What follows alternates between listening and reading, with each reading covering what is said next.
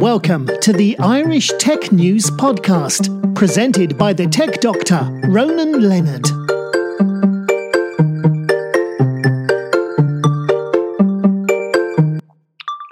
Hi, welcome to today's Irish Tech News Podcast. Today I'm talking with Rajesh Ramanand, the CEO and co-founder of Signifyd. How are you doing, Rajesh?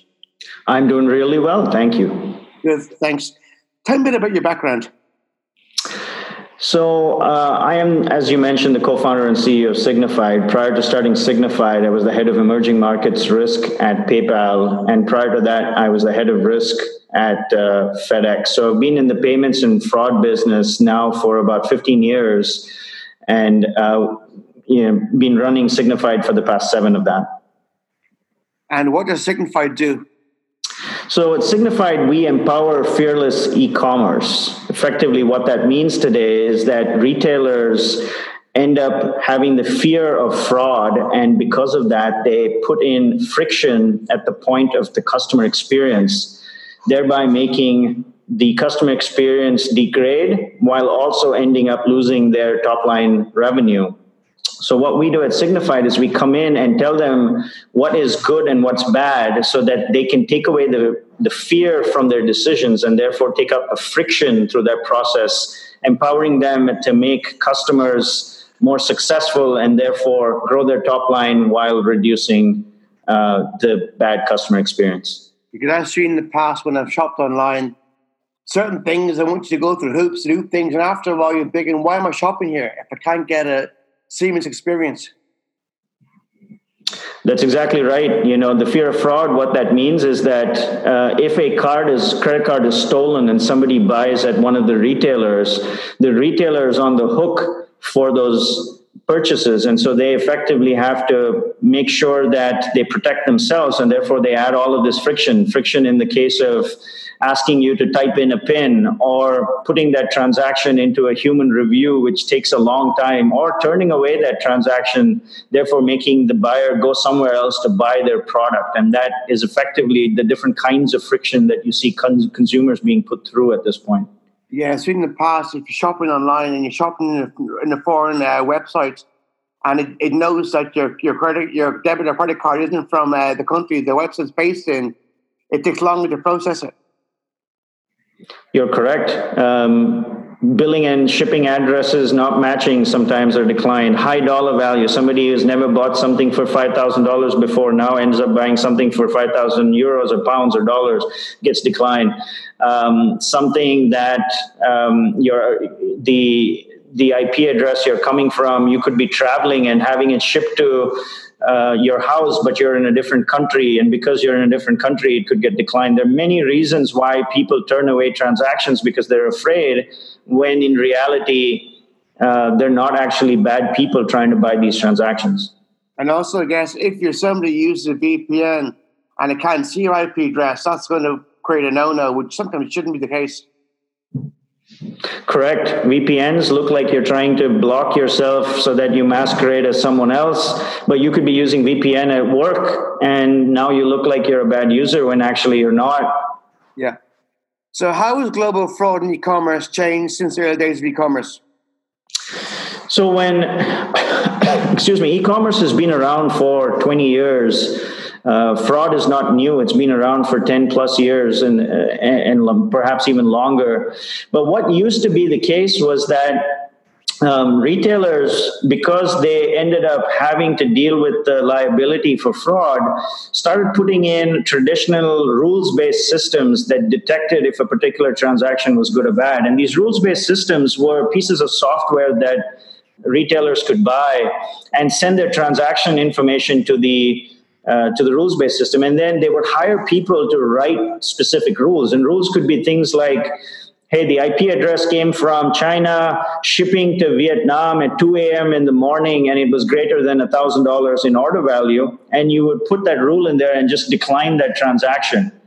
What happened with these rule sets was that the liability, obviously, if you made a mistake, was with the retailer. So there was a loss component to it. But also, you started having a lot of good people, as we just talked about earlier, getting caught in these rules and being rejected because of that. And then the third component was the retailer had to hire people to write these rules and then review these transactions manually, which had a cost expense to the retailer, but also had a degrading experience to the end user. And so that was sort of the old world of how retailers manage that. Yep.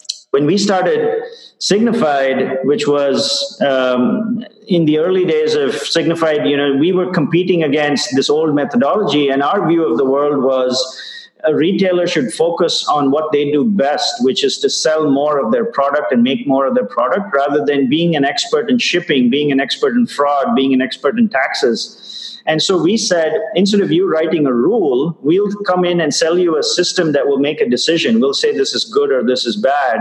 And if we say it's good and it ends up being fraudulent, we'll not only cover you for the cost of the product, but the shipping costs and any other transaction fees that comes with it.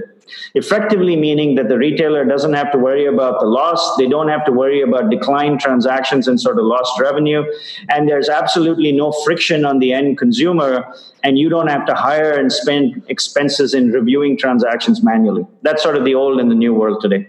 And I guess today now we've got all these websites that does reviews of products and other people and companies, and also like people like Trustpilot that tell you how good or bad a website is. If you've got a scenario where your website is so intrusive that when you want to buy something, it takes you too long to buy it, you'll see reviews telling you why not to go there. That's correct. Today, about 7 to 10% of all online e-commerce is dealing with lost revenue, where people coming online get declined and they end up having to go elsewhere to buy things. The overall e-commerce is not lost because you land up somewhere else and you buy it, but the individual retailer, because of the bad experience they offer, ends up losing that customer. And potentially it's not just the lost revenue from that customer at that point in time, it's the lifetime value of that customer, because now that they've had that bad experience with the retailer, they don't come back to buy from that retailer again, and you've just lost the lifetime value from that particular customer. And I guess the worst thing is if a review goes up online saying how bad experience was, that will spread and you'll lose more than one customer. That's right. Not only the lifetime value of that one customer, but potential buyers who read these reviews and say, well, I'm not going to come back there because they have a pretty terrible experience. Yeah, and I guess that you're trying to make sure that doesn't happen. You're reassuring companies that any financial costs that occur from anything that went wrong is our end, not your end. Stick with us, we'll look after you. Correct. We have thousands of retailers across the globe. We work in 100 plus countries, and we see billions of transactions that flow through the system. Over the years, the core of what we do is we pull all that information together and we use our algorithms and AI and machine learning to sort of predict what is good and what is bad. And those algorithms get better over time the more data they see. So we're able to pool all that together and effectively help retailers make that prediction of what's good and bad better than what they can do themselves. And by doing that, we take out the friction for the retailers, but also enable them to sell more, not have to add that friction, but also reduce the amount they spend in their liability and losses that come with it. Now, you mentioned AI and machine learning. Are they become more important to help you do what you do best? Yeah, they've become really the cornerstone of what we do. Now, your traditional AI and machine learning has become such a buzzword out there that every company talks about it being part of their transaction stack or used in their products. But the key difference between what we do versus your traditional machine learning sort of solutions is that we actually have an ROI that is easily tied back to what we do. That is, we approve the transaction and we guarantee it effectively to say that our decision has skin in the game on our side. So the data over the years of having collected and transacted across countries and thousands of retailers allows us to fine-tune and refine these things to be able to make the best prediction on a particular transaction for the retailer. Yeah, and I guess because you spend years going through different kind of fraud scenarios, you can tell right away if it's fraud or not. You have an idea what's going to happen next. That's right. It's the the large data sets allow you to make millions and millions and millions of predictions based on fine tuning. And we have over here in Belfast and globally a world-class machine learning team of data scientists and engineers that continue to fine tune and build features on these algorithms that can predict what's a good and bad transaction. That's the core of what Signifyd does today. Now, you opened up an R&D center in Belfast. Why did you choose Belfast? It's a great question. We're a Valley company based out of San Jose, California. And as we started looking at global expansion, we started looking at various places in which we could set up shop. And after doing a lot of research across the board, there were some things that really stood out for us about Belfast. Number one was the massive building culture that Belfast has. The DNA over the years has been about building engineering miracles that have stayed the test of time, but also have really got a long-term view of how they look at things as opposed to just doing short-term work. The second piece that was really interesting to us was not just a culture of maintenance, where we were saying, hey, we've built the product, we want a team of people who can review and maintain what we have, but we wanted a real product-centric culture that wanted to own things end-to-end and was a core part of the overall R&D organization within Signifyd. So when we looked around and sort of found this to be the strength, the next piece for us was just, could we find not only the quality of talent, but the quantity? Were there enough people that we could recruit? Because we were looking to get to 150 plus people here over a short period of time.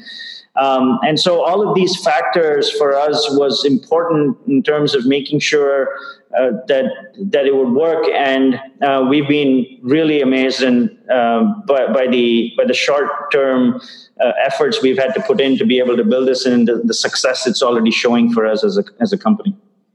That's good to hear. And I presume it wasn't that hard to find staff, or was it hard to get the staff to come to you guys?